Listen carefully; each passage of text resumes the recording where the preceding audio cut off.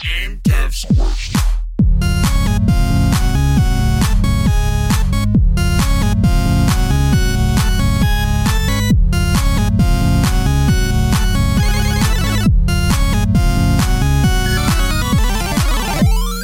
All right, what's up, everybody? Welcome to this week's episode of Game Devs Quest. I am one of your hosts, Taylor, joined by a couple awesome guests with us. We got our regular Rhett is awesome over there, and today we're joined by special guest Otay. Yeah, we're stoked to have you, dude. Hello. Yeah, welcome, dude. How you doing? Thanks for having me. Yeah, we're really stoked to have Otay on. You guys have heard us mention him in the podcast before, and he's around the Discord. Really excited this week because he's launching a game that he's been working on for a really long time.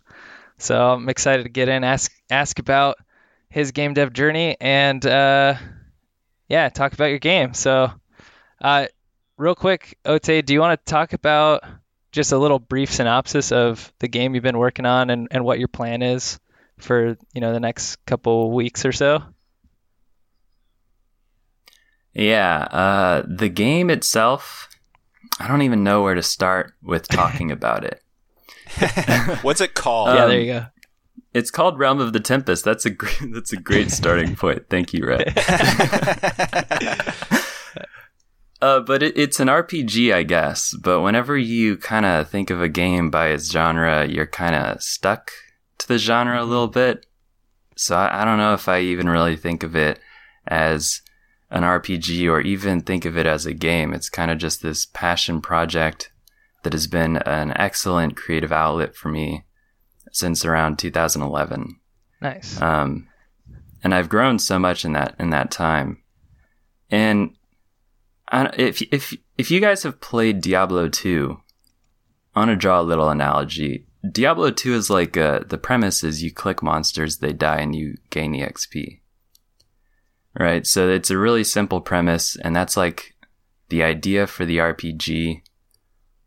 But if you ever got like really into Diablo 2, the people at the top that were really like devoted to that game, they were all botting, which wasn't a built-in part of the game. But if you accepted it as a mechanic, then Diablo 2 really wasn't an RPG. It starts out as an RPG, but then after you create your first character, then you make your next one and you automate the first one. So then you start managing a team. And soon enough, you have like 8 different characters getting all of your loot, and then you have like 10 different characters for PvP. And you're kind of just like building a little empire while you're exploiting the economy and trading and doing all this other stuff on third-party sites. So a lot of how I wanted my game to grow was similarly looking into some of those unconventional, rejected mechanics from games that were like the third-party stuff that cleared away the tedious, monotonous part of games and added some extra layers to it. So my game has a turbo button built into it that'll automatically attack. And there's a health bar, so if the health bar hits 0, you die, which is typical. But once you have that left trigger to automate the game with turbo, then the health bar becomes like a fuel bar for how much turbo you have before you die. So you can hold that trigger as long as you have some health to afford using it. So it shifts the mechanic a lot. Instead of playing it like an RPG, you're kind of playing it as something else a little bit. Like whenever I play Tetris Attack, that's a puzzle game where you're just like shifting around blocks and matching them. And part of playing Tetris Attack in versus mode is you hit the bumpers to add blocks to the game. It's like a time mechanic. You want more blocks to solve so that you can drop more combos on the other player. So that time control is like adding to your problem so that you can cause problems for the other opponent. And that's how it feels whenever you play Realm of the Tempest, is you have that top control to shift time forward, to put more stress on your character, but also to attack with. dude. Anyway, that's some of the like that. That's kind of hard. That's why it's kind of hard to throw out the synopsis, is because there's that image that we have of games based on their genre and what it would involve, but then what I've been exploring for years is transcending those boundaries a little bit. Yeah. Well, I think part of that probably is because it's a passion project for you, and you're not necessarily trying to fit some certain mold, you know? And especially for indie devs, it's like, I don't know. A lot of us, I think, are just doing this because we want to, not because we want to make like a bunch of money off of it. And so, which is, I think, what makes it the most interesting to play indie games, because you're not just like rehashing the same old stuff. I really liked, and by the way, you speak very eloquently, so Thank you. I was really reminded of the videos I watched for you and the class that you're teaching with like color theory. Oh yeah, the curriculum. Yeah, I just sat there while you're first talking, like, whoa, like just soaking this in, like, this is cool, man. Like, I've never thought of Diablo 2 like that, so that's really a fun take on it. And one of our best friends growing up, his name's Lee. Yeah. I was going to say this. Yeah, he played Diablo 2 like religiously, and as soon as you said the stuff you said about it, I was like, oh my God, that's exactly what Lee does. He's just like, you know. Awesome. So I bet you he's still out there farming, dude. Yeah. I would be too, but my IP somehow got banned, and I don't even know how, because I wasn't playing. I was just logging in every 3 months for about a year to keep my characters alive. I had a huge amount of characters, all above level 90. Dang. And like 3 of them were 99. And I just got banned somehow. I don't know. It's because you're botting, man.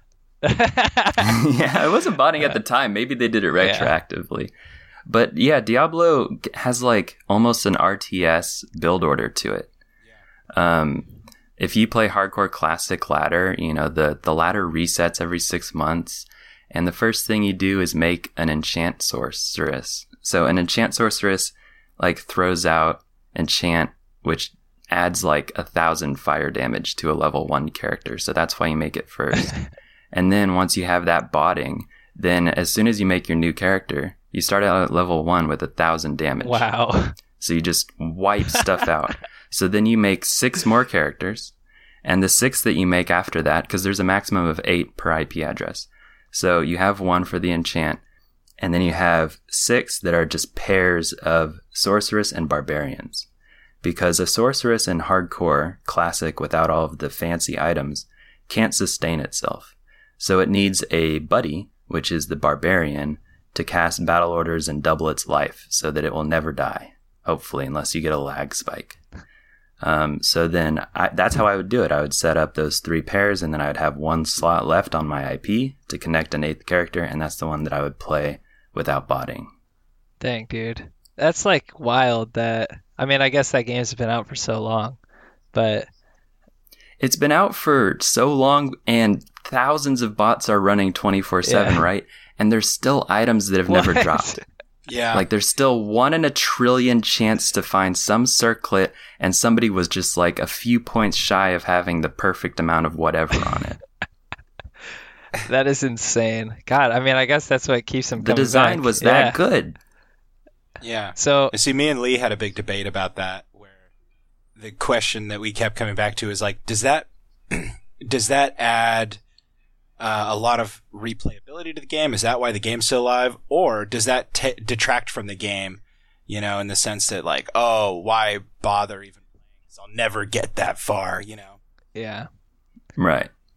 Well, when I think about human beings, and I think that you do need to like think about humans for some reason, I think that they're like the thing that you need to connect everything to. And a human being is like this instrument of approximation. Like if you hold a nickel and a quarter at the end of a football field, I can't tell the difference. Not because the universe isn't sending the light to my eyes, but because my eyes are approximating the light. And then after my eyes approximate the light, my brain simplifies. So if you get a haircut and my eyes see it, my brain might not even notice. And if human beings work that way, as approximating things, how do you feel on a scale of 1 to 10? You never say, oh, it's an irrational value of pi 3.14 infinitely repeating. Nobody ever does that. They just say like, oh, maybe 3.5 or whatever. So we're always approximating things. And whenever I got really into Diablo 2, my best friend at the time was a guy named Arctic. And he was excellent at just saying, oh, that circlet that's worth like 20,000 forum gold, like hundreds of dollars. I'll just use a cheap 5-cent Shaco because it's the best hat. Just approximate. You won't be that far away. You can still kill people in PvP. You can still beat them, and it's even more satisfying when you do beat them because they worked a lot harder on their character and you like outskilled them. That's awesome, dude. So would you say Diablo 2 is like, I don't know, obviously probably one of your favorite games. Is it your favorite? And is that the main kind of inspiration for what started you on the path to the game you're making now? Yeah, Diablo 2 has a huge influence on me, and it's definitely one of my favorite games, like top 5, especially if you include all of the third-party stuff that you're not supposed to have. But what started my work on Realm of the Tempest back in 2011, Arctic, who I was just talking about, betrayed me. He took all of my forum gold. After like years of gaming together, he just took all of it because I shared a lot of passwords with him to all my accounts that, I had 400 mules of items that I just like could never do anything with. I was getting items so fast, so automatically that I didn't know what to do. So I would give him all these passwords. And whenever we would make private games, I put in a password and he kind of learned a pattern and just guessed my forum account. And then I think he gave the password to somebody else for money, for drug money. And then he just completely bailed on me. And I knew that he was a really wild dude. I knew that he was crazy. But so that happened. And then I felt like really lame at that time. I was like, I don't even want to play Diablo anymore. And I also broke up with my girlfriend somewhere around that time also. So I really had nothing. I had lost my best friend. I lost my girlfriend. And then I got my wisdom teeth out. So I lost 4 teeth. And I was sitting there, on the painkillers in my room. And I suffer from migraines. So I always sit in the dark with like maybe one small light on. And I remember sitting with the light in a weird angle toward the TV, with my feet up playing Final Fantasy VII, and it was my first time replaying it since I was a kid. And I thought, I should just devote my life back to game development, because that's what I always wanted to do, but my parents kind of discouraged it, and every girl that I ever dated discouraged it. Like, everybody was just like, get off the computer, get out of your room kind of thing. That nobody ever wanted me to talk about programming, even though I learned a lot in high school from a friend. But at that time, I just had this moment where I was like, I really want to make something like an RPG or something and just enjoy this instead of, because I had lost so much. I had lost what I normally do with my friends and my girlfriend and all that. Dang, man. That's deep. So I really have to thank him. Like, if he had backstabbed me and I wouldn't have started. So I was kind of curious, where Arctic is now. Yeah. If there's any word on what he's doing with his life now. I'm pretty sure he married a stripper. Yo, Arctic, if you're listening, let us know. Yeah. Yes, and Thank you. Thank you for the betrayal. Dude. So you started your game in what year did you say? 2011? 2011. Dang. Yep. I think that's when I first started posting about it. And I still have these god-awful pictures, these super pixelated, almost MS Paint looking pictures, except blurry. Imagine blurry MS Paint. And there was just 4 buttons that you could click that said attack, and then 2 blank ones that did nothing, and then defend. And you would just click attack, and life would go away from some little sprite on the screen. And it's come a long way since then. Yeah, I bet, dude. I've seen a lot of this stuff. It looks, honestly, out of It looks legit. Yeah, I was gonna say, out of anyone in the Discord, I feel like maybe it's due to the 8 years of development, but like it just seems like you have a really full game that has like a lot. It's very immersive in terms of like the environment that you're creating. So, Thank you. you did release a demo, right? Yeah, so the demo's out now, and the game really, the foundation for it is like full, but there's still so much more that I want to do with it. Yeah. Since I've been working on it with the perspective of it being a creative outlet, it is really not something that I plan to complete. Like, why would you complete a hobby? You know, if you enjoy the hobby, you just want to keep going with it. Yeah. So, a game like Diablo 2, you hit level 99 and you're done. And a lot of Final Fantasy games, it's like you beat the story and it's over. Or you max out the something and then you don't need it anymore. But my game I've designed in a way where it's supposed to be friendly to growth, and it should always support growth, and it should always like have this room for expansion from the developer and be friendly to feature creep. That's like what my goal has been. So I try to keep my code as clean as possible and friendly to change. And I really think of it as an art whenever I program. I try to make it really clean, and because I know that I'm going to come back and keep changing things. So I rewrote all of my code at the beginning of 2018. So all the code that's in the demo was written in the last year and a half. Wow. So I deleted like 60,000 lines of code from years of building the game up. And it took me a year and a half to get back to where I was. Wow. So there was a private release of 1.05 that I released on a forum before I went to university. And I took a 3-year break. So I didn't develop for 3 years while I was at school learning math and computer science. I mean, I loved math so much that I was like, yeah, I'm gonna completely focus on this and put game development on hold. And now that I know that I love math, I mean, I probably have loved math my whole life, but just didn't know it because I hate arithmetic. I hate, like, the first 15 years of public school is like garbage. Yeah. But then after that, it's really fun. So when I talk about like growth in video games and supporting growth, the system, if you have like items or stats that said plus 5% chance to hit, that would get capped at 100. It doesn't make sense to have 120% chance to hit unless you want that to be like you hit once and 20% chance to hit again. Yeah.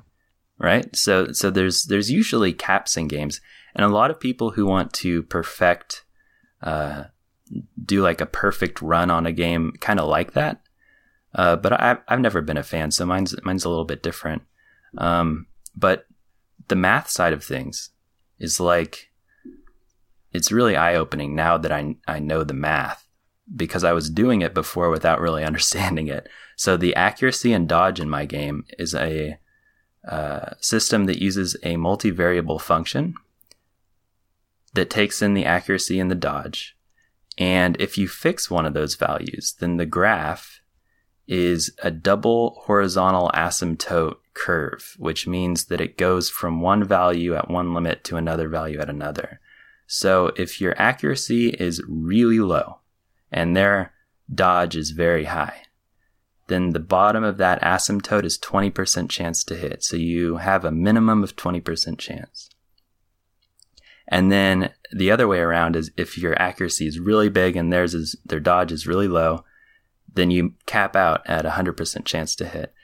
And that graph just kind of shifts forward as the two grow. So if the two are equal, it's just an 80% chance to hit. They have that like fixed like point on that curve, and that curve just like grows toward infinity and stretches out horizontally in this interesting way.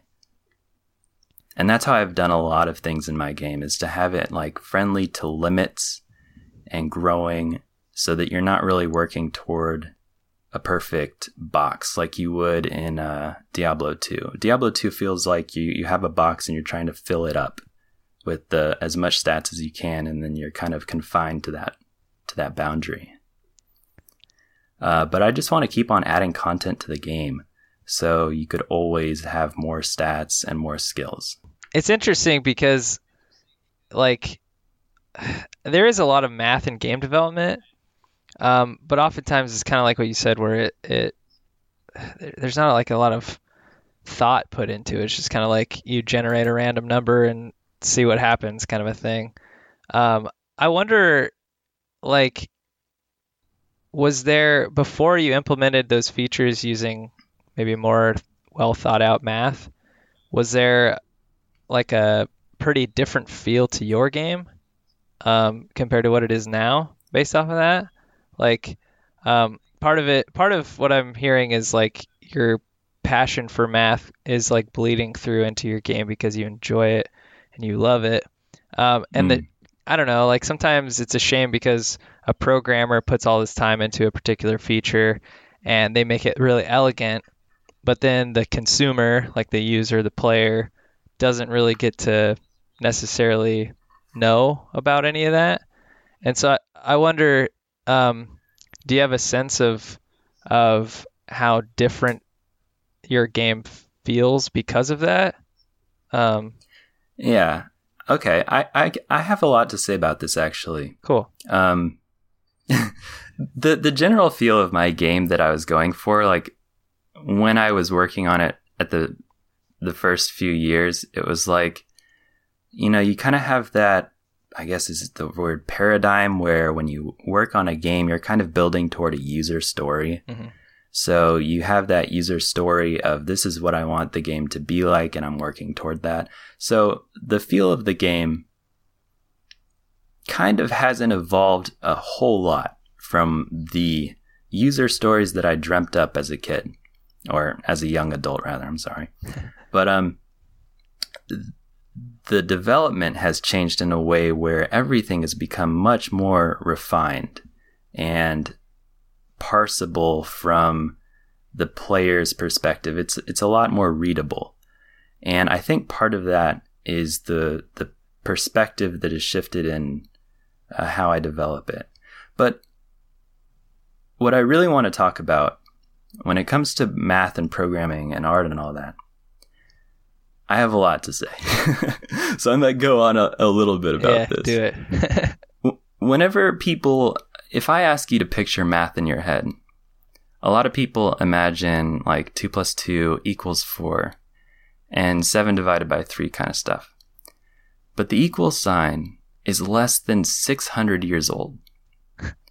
Thousands of years ago, ancient Greek mathematicians like Euclid proved that there are infinite prime numbers.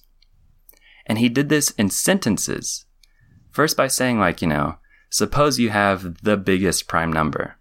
No matter what that number is, I can construct a larger prime number. Right. I can prove that there's a bigger one.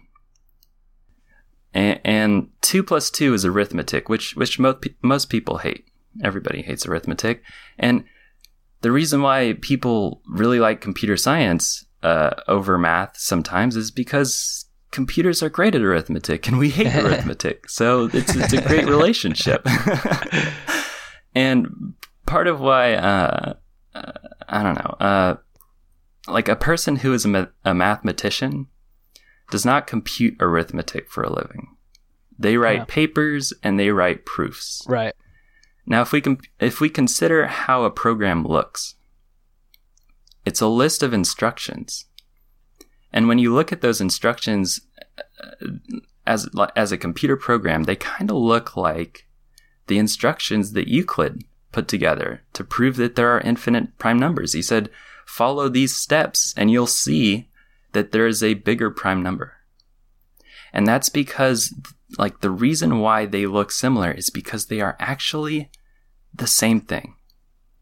There's something called the Curry-Howard isomorphism. Check it out on Wikipedia if you want to. It formally shows that mathematical proofs and computer programs are the same thing. When people say they like programming but they hate math, what they really mean is they hate arithmetic, because writing programs always results in a mathematical proof, and vice versa, all proofs can be run on machines. If there's a line to draw between the two, it would not be like a split circle into two separate halves. It would be like a split where two circles are actually on top of each other and always have been. Programming is math, math is programming, and programming is an art. There's a nice quote from Don Knuth, the father of algorithm analysis, that says that a programmer who thinks of themselves as an artist will enjoy what they do and do it better. And similarly, there's a Hungarian mathematician named Paul Erdős who collaborated with tons of mathematicians, wrote hundreds of papers, and when he discovered a proof with his colleagues, he was known for turning to them and saying, "Now let's find the book proof," which meant finding a proof elegant enough to match the book written by God that controls the universe. And they would refine and improve their work, and they would enjoy it. That's what they both had in common. Mathematician and a computer scientist, two separate different things, but they were both treating their work like art. If you think about what the point of a song is, when you make music, the point is not to reach the end of the song.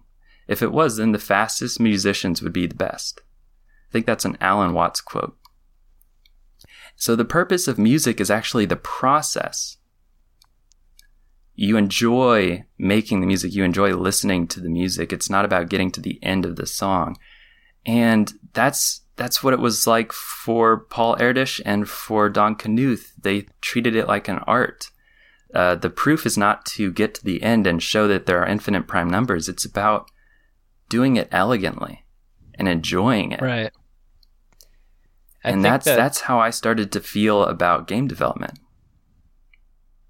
Yeah, man. I think that's a really good thing for really anyone doing anything to ponder.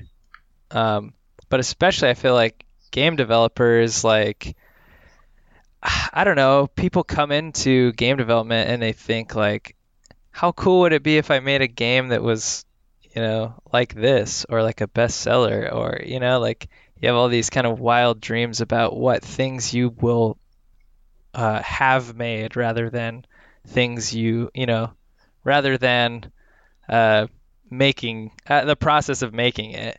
And I think that's part of the reason why it's cool hearing about your game, is because I think you've really like taken that idea to heart and really thought about it. And it's like, I think about this a lot because I was never somebody who felt like I really knew what I wanted to do with my life. And so I just kind of like, I don't know, just floated a lot. And I didn't find joy in whatever I was doing at the time. So I was always like waiting for the future to come to me. And I think that's one of the regrets I have with my life is just the fact that I did that. I wasn't enjoying the process of really much of anything. Like, when I first started playing the drums, it wasn't that I really enjoyed sucking. Like, I didn't enjoy playing that much because I sucked, but I like wanted to just like be good. I waited for being good at the drums and not really like taking in what was happening at the time necessarily. And I don't know, it's something for people to think about, like, especially if you choose a hobby that's as extensive as programming or game development.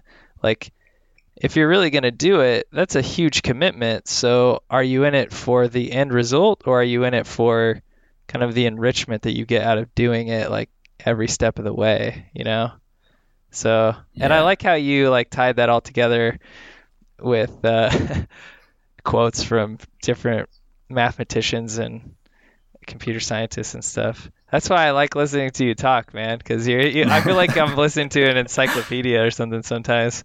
It's awesome. Yeah. That was like the whole talk about the Curry-Howard isomorphism. That just like all blew my mind. Like, I love that. I feel like it's so obvious, but the way that you articulated it, it's just, that was so great.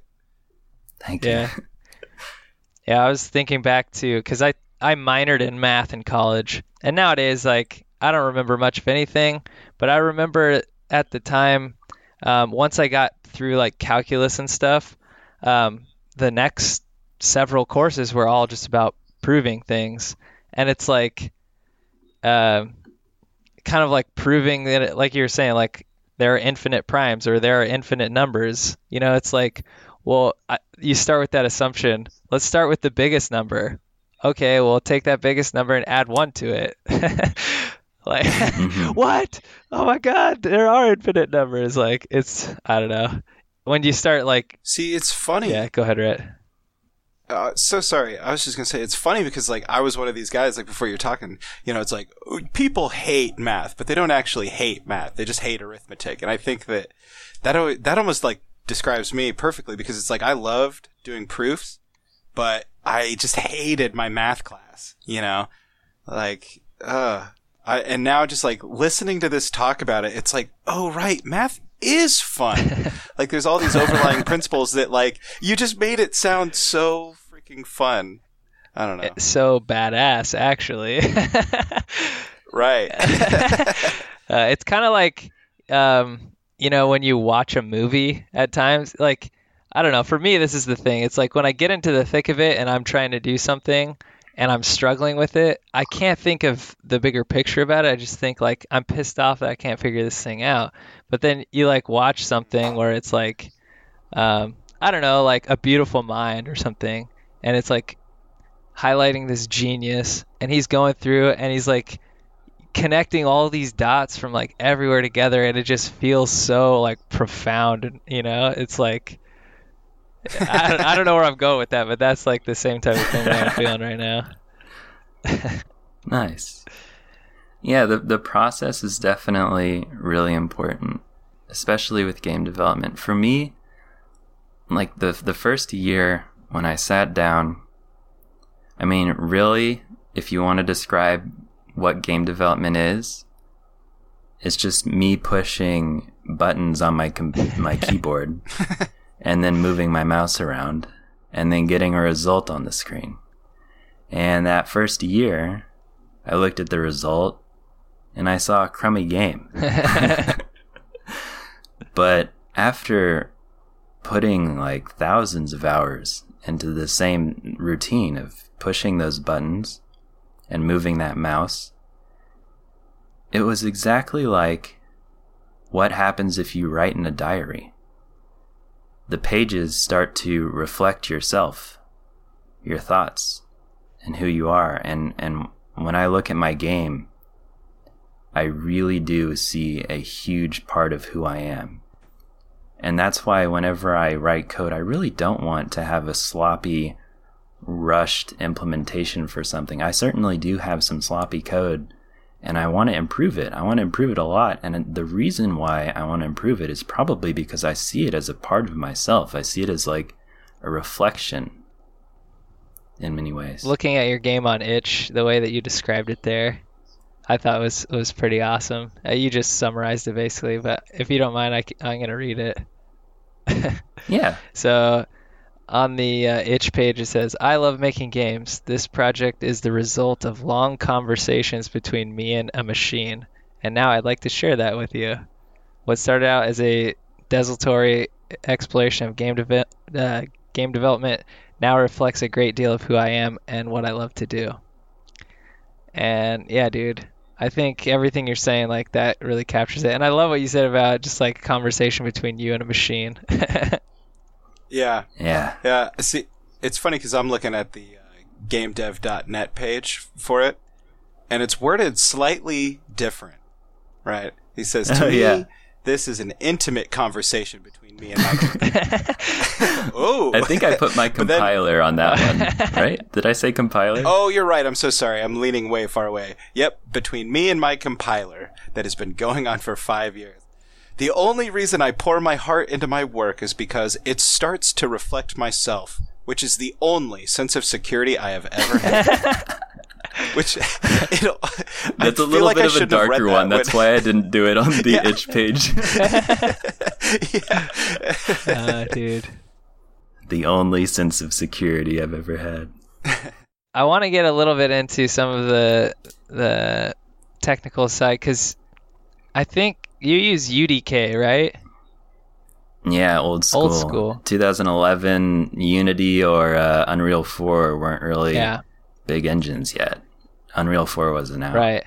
So UDK is the predecessor to Unreal Engine or Unreal 4? Right, Unreal 4. Okay. Are you planning on kind of sticking with that? Like, it sounds like you're going to be working on the game for a while. Is there any plan to change to anything else, or? Yeah, I think that porting it to anything else would be extremely time consuming. Yeah. A lot of people jump to suggesting that, and I really would like to write C++ instead of Unreal Script, because, UDK has its own language that's a C-derived language, but it does feel like it's missing an arm or a leg in a lot of ways. Gotcha. So I have to work around things. Yeah. But the thing is that UDK has, like, when you have shaders or materials, I have all of those materials for how things work set up, and I would need to set those up exactly the same way in Unreal 4. And then I have all of the lights in my levels, all of the static and dynamic lighting, and all of the properties on those things, and all the scaling on every single plant and tree. So you need to copy all of that data over whenever you put the new levels into the new development kit. And once you do all that, there's really no guarantee that a light with the same intensity is going to have the same effect. So maybe if the engine's implemented differently, you might have to scale your brightness down on every single light. And we are talking about hundreds of lights, hundreds of materials. And I think my eyes would just, like, burst into flames if I tried to do all of that, because the game would grow zero. Yeah. And it would probably take, like, a year. It took me a year just to rewrite all of the code. Right. Right. So, and also I would have to translate all of the code from Unreal Script to C++, which wouldn't be that hard because I already write in a very C++-y way. But, yeah, it's a ton of work to switch from one engine to another. Totally. Is, like, in terms of support, are you worried that support for UDK might go away, or is it already not supported and it just kind of is what it is? You mean like documentation and stuff? Oh, like that? I don't know. Do you, like, was it something you had to buy, or? No, UDK was always free, and it cost, I think, $50 to release your game, to make money off of it, and then after the first $50,000, they start taking some cut. Gotcha. So would that still apply to you? Yeah, I think it does, if I ever did release it for money. Gotcha. Cool. But what I'm planning on doing is, as I add content to the game, I'm just going to keep updating it on itch for free. Nice. So I'm kind of going to blur the line between demo and alpha. That's awesome. Yeah. I like that. So is it already available on itch right now? Yeah, the demo's out there, and there's a YouTube video of me speedrunning the entire demo with every class in 35 minutes or 36 minutes. It's kind of cool to watch. It really shows how the game has a different feel than just a typical RPG, the way that you can play it that differently and speedrun it like that with the turbo button and everything. It's a fun thing to watch. I was rewatching it after I recorded it, and I thought, oh wow, this is actually more enjoyable to watch than I thought it would be. Check it out. Is that the video that is on the itch page? No, I don't think it is, but it is linked in GDQ in the show and tell section. Cool. Okay. Oh, nice. Yeah, I've been yesterday and the last week or so I've been moving, so I haven't been great about keeping up with everything going on. But yeah, how'd the move go? it went pretty well. We bought our house. We've had the keys for almost 2 weeks, but just the timing for getting a trailer and stuff took a little while. So we just got in yesterday, but we'd been slowly moving stuff the last, every day basically, one trip or more to the house. It's surprising because we were in an apartment, and it's like I didn't feel like we had that much stuff, and then I gotta like pick everything up and bring it here. It makes me want to get rid of most of it, but yeah. Dude, I came from 400 square feet to like 11 or 1,200 feet house, and I filled up the 1,100 square foot house with all my stuff that was in my 400 square foot house. I'm like, how is this even possible? Like, this doesn't make sense. Yeah. So Taylor, Oh, go ahead. When you were mowing your lawn with the new electric mower, was your house just like empty inside? Pretty much when I got that. Yeah, that was one of the first things I bought, because like I get to the neighborhood and like everybody else has nice grass and stuff. I'm like, oh, am I gonna be the only one with really tall, ugly grass? So I went and got that. That was pretty fun though. I'm gonna have to mow again today. That's pretty awesome. So home ownership is gonna be interesting. Just make sure you drink some water this time. Yep. Rhett's prompting me to tell a story. You don't have to. Jeez, I was just wanted to make fun. I basically, the gist of it is yesterday I moved all day and like didn't have a normal day, so I didn't eat a lot and I didn't drink a lot of water, and then I ended up like fainting in the middle of the night, like getting up and I don't know, getting kind of sick. So and barfing. So, drink water, kids. I know, yeah. If you're gonna do something that's outside of the normal, like make sure you hydrate at the very least, and have like plans for food. So, anyway. What does it feel like whenever you faint? Honestly, I didn't even really know that it happened. I just like fell over, I guess, and my wife like woke up and came to my side and was like, Taylor, are you okay? But it was just like I kind of like woke up and I was like, oh dang, that was weird.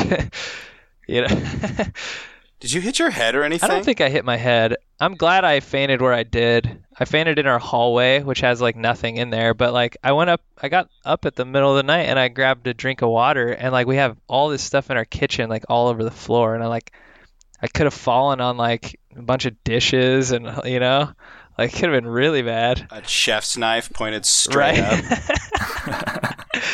Yeah. So it was weird. I don't know if I've ever done that, but yeah, I've never fainted. But last night I was in my bathroom and I remember just like kind of seeing stars, and then dang. I felt really dizzy.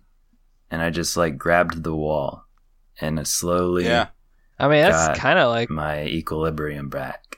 I think that's kind of like what it is to faint. Just you start. That's like the beginning stages of it, yeah. But yeah. Yeah, I almost collapsed once from like I had a severe like blood pressure drop for some reason. And I did collapse. I hit the ground, but I managed to retain consciousness, and I like crawled my way back to this chair, and for the next hour, all I could hear in my ears was this like rushing sound. It sounded like I was by a waterfall. Like it was so hard to hear anything, and that sound stuck with me for like maybe an hour to like 90 minutes. Yeah. Wow, that's it weird. Is. Makes you feel fragile for sure. It's like, dude, like I don't know, if I would have fainted and my wife wasn't there, if I would have hit my head and then like threw up there. Like I might have just like Yeah. drowned in my own vomit. Yeah. Surprised you didn't, honestly. Yeah. I mean, isn't that what got Attila the Hun? Or no, his was a bloody nose. He drowned in his own nose blood. Yeah, Wow. pretty brutal. But I've never had a bloody nose. I've never lost consciousness. I'm pretty much the man. dude, I used to Nothing bad will happen to me. I used to like have a fountain of blood come out my nose when I was a kid. Like I used to play baseball and going outside. Sometimes I'd just be out there and all of a sudden like blood would just start like rushing down my face, like because it got so hot and dry. I don't know. It's crazy, but I haven't done that in a long time. So that's good. Well, good. Anyways, Yeah. Back to Realm of the Tempest or something. Well, we can I can transition from all of that to game dev. I could transition from anything to game development. It's an art, really. The human body, like the way that we think about ourselves, a lot of people just kind of think of themselves as like this individual, this one whole that you like have your control over. You have your control over your hands and your mouth, and you can talk. But if you really think about it and kind of have that computer science perspective on things, part of computer science is the idea of having black boxes, right? If you're familiar with what a black box is, it's anything where you have an interface, but you don't know the implementation. So if you maybe have like a hash table that allows you to store a key and look up a key, then that's your interface, but you don't really know how it's going to store it or how it's going to look it up or whatever. And you don't have access to directly just like, if there's no method for sorting, then you can't just go in there and sort it. You only have whatever is available to you through the interface of a black box. And if you think about the world and more generally with that perspective in mind, everything is a black box. Your whole body is a black box. Think about your stomach. If you're hungry, you can't just go in there and turn it off. If you could, you'd just starve and die. You'd be like, oh, I don't want to be hungry. I'll just turn that off. And then but you have a method to interface with your stomach. You just put food in your mouth and you swallow it. And what's interesting is the implementation of how that interaction works. Because when you eat food, you don't really, what do we know about the way that a stomach transmits the information back? If it's a fat, it has this delay for some reason, right? There's like a 15-minute delay before you know that fat has been digested. So if you eat a big meal, then you kind of feel full and then you stop eating. But then 15 minutes later, you feel more full than you did. It's because that fat is kicking in with that delay. Right? So that's a fascinating relationship that you have from your brain to your stomach. And if you think about your hand, if I flip a coin, this is another black box operation. I'm not really flipping the coin. I am sending an electrical impulse to the muscle, and then the muscle flips it. And I don't really have complete control over that. Like if I flip a coin and I know exactly how much force I need, I calculate it out beforehand. Like, okay, I want it to land on heads, so I need to put this much force. You don't have that. You have an interface with a muscle that approximates how much you want to flip the coin. So you have complete control over your thumb. You feel like you can do it, but you don't really have the result of flipping a coin is completely deterministic, dependent on your thumb, but you can't actually predict the outcome. It's out of your control just a little bit because you have that interface where it's not exact. Dude. And that's how I think about a lot of things, is the human body and computer science. Yeah. You're just dropping all these like mind-blowing analogies like this whole episode. I know, this is great. This is great. But no, that's like, I don't know. It's so true. Like pretty much, if you boil programming down to something, it's basically like inputs and outputs. Like you said, like if you ever see those images of those people back in like the 40s, like plugging all the different wires into different, inputs and outputs on the big board across the way. Like that's all just evolved into like this tiny little microcomputer thing that we now like can easily input things because we could see it on a screen, and I don't know, it's crazy, but you're right. Like that's literally everything. Like your food analogy is like the definition of what existence is pretty much. The food analogy is the definition of existence. Yeah. And that's what's crazy. Like we're getting pretty philosophical here, but like for me, it's really interesting to like get on a deep level, a deeper understanding of the world in that way. But like I feel like it's almost like this bell curve. Like the more like up to a certain point, like you can just kind of accept it, and then if you get even farther past that to like you are an expert in this thing, or you're reading a lot of stuff from experts, like I almost feel like the more you know less than ever, because it's like, well, yeah, that's the there's a name for this, the curve. God, I've even tweeted about this before. Really? Maybe that's why I had it and I can't think of the name. Oh, what is that curve called? Do you guys know this? I don't. Let me try to Google this. But well, the first thing that comes up, Dunning-Kruger effect. Oh, Dunning-Kruger? Yes. Okay. Yeah, we talk about that, and that's what I thought, but then you were talking about a bell curve, and I didn't know that was represented by a bell curve. Yeah. I don't think it's represented by a bell curve exactly. A bell curve is more like the normal distribution thing, right? True. Yeah, true. But yeah, the Dunning-Kruger thing is just that you learn that you don't know things. Right. Which is true, and I think that's a huge cause of imposter syndrome. But yeah, actually, imposter syndrome is considered kind of like the opposite of the Dunning-Kruger effect. Oh, that's interesting. Yeah, it's weird though. Jeez. Just killed it. That's fascinating. Fascinating, Rhett. Oh, well done, sir. See, my only takeaway from this whole thing is that all of existence is basically the same all across the board. It's all just like reiterations of itself no matter what you're looking at. So you're looking at computer science, and then you're looking at eating food, and it's the same. So what else is the same as these things?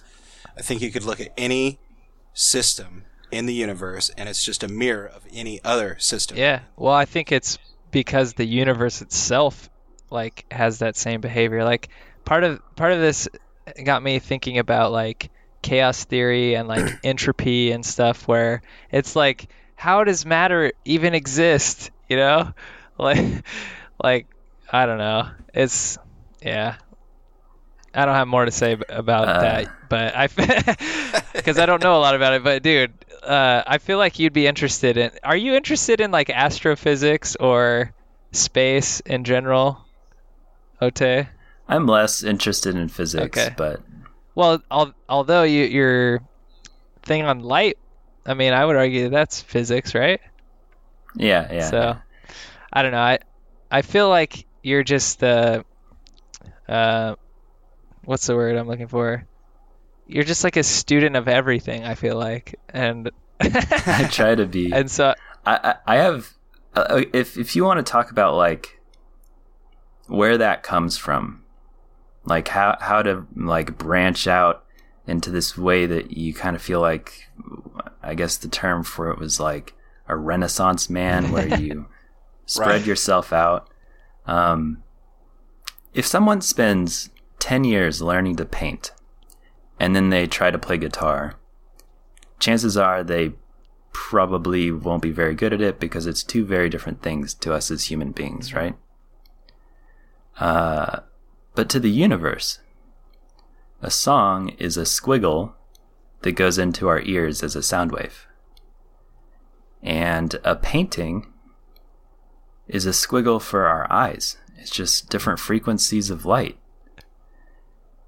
And they're both squiggles of input to the human body. And if you could become good at squiggles, maybe you could be good at both.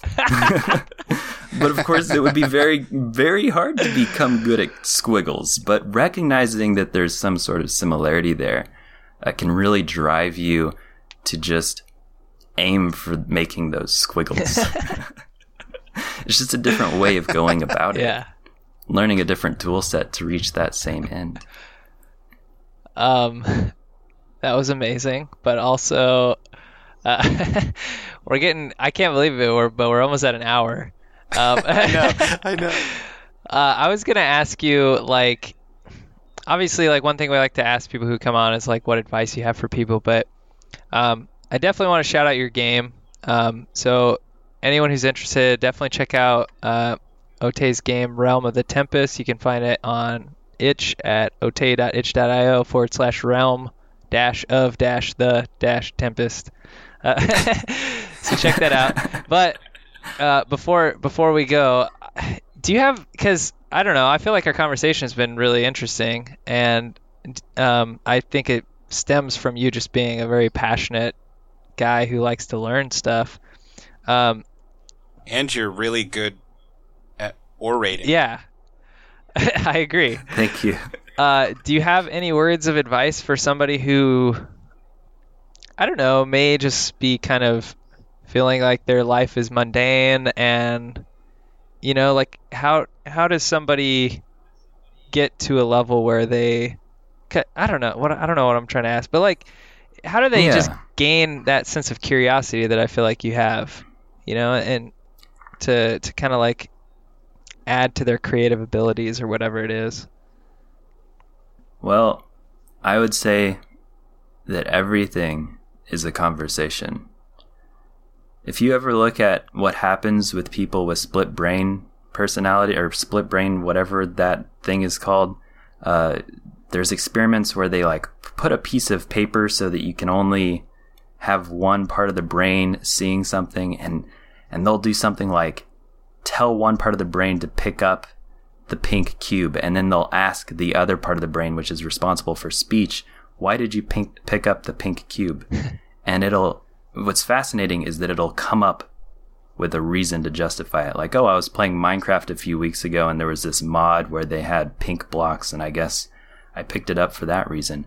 And if you want to get good at game development, if you want to really like immerse yourself into that, everything is a conversation. Your thoughts, like, there's multiple parts of you, the same way you have a relationship with your stomach, you interface through your body, your thoughts, everything's a conversation. And whenever I sit in front of my computer, I really do have a conversation with my compiler. I don't run it to get the result. Sometimes I know that there's like 10 errors, and I'm asking the compiler when I run it, hey, what are my errors? And I think of it as that conversation, and you get these responses, and you start to see a reflection of yourself. That's really how you grow, is having that feedback. I really like listening to Hofstadter talk. He's a cognitive scientist who wrote a book called Gödel, Escher, Bach. And he talks about this analogy where if you take a camera and you look and you point it at a screen, and you see the camera seeing itself over and over, just like you do when you have like Streamlabs streaming your own monitor. Yeah.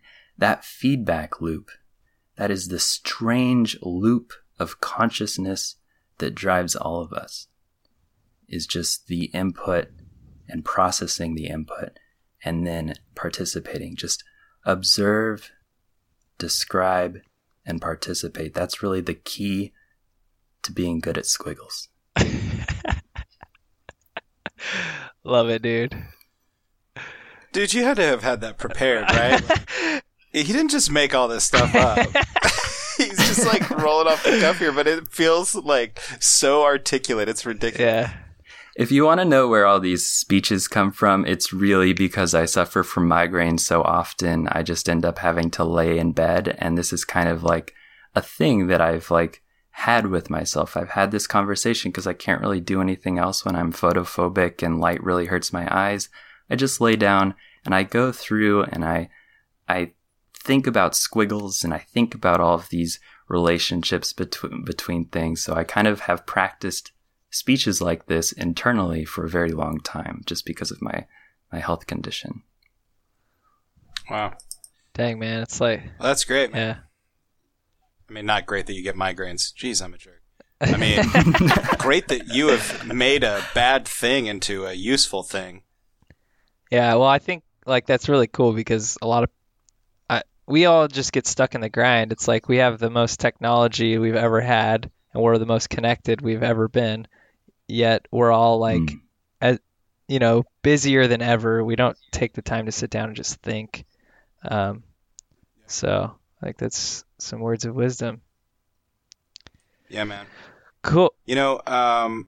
I don't think I'm alone when saying you're welcome back to the show anytime. I've had a great time. I really love talking with you, man. This was a lot of fun. Same. Yeah. And if there's anything we can do to help you out with spreading the word with your game, other than just having you on the podcast or whatever, let us know.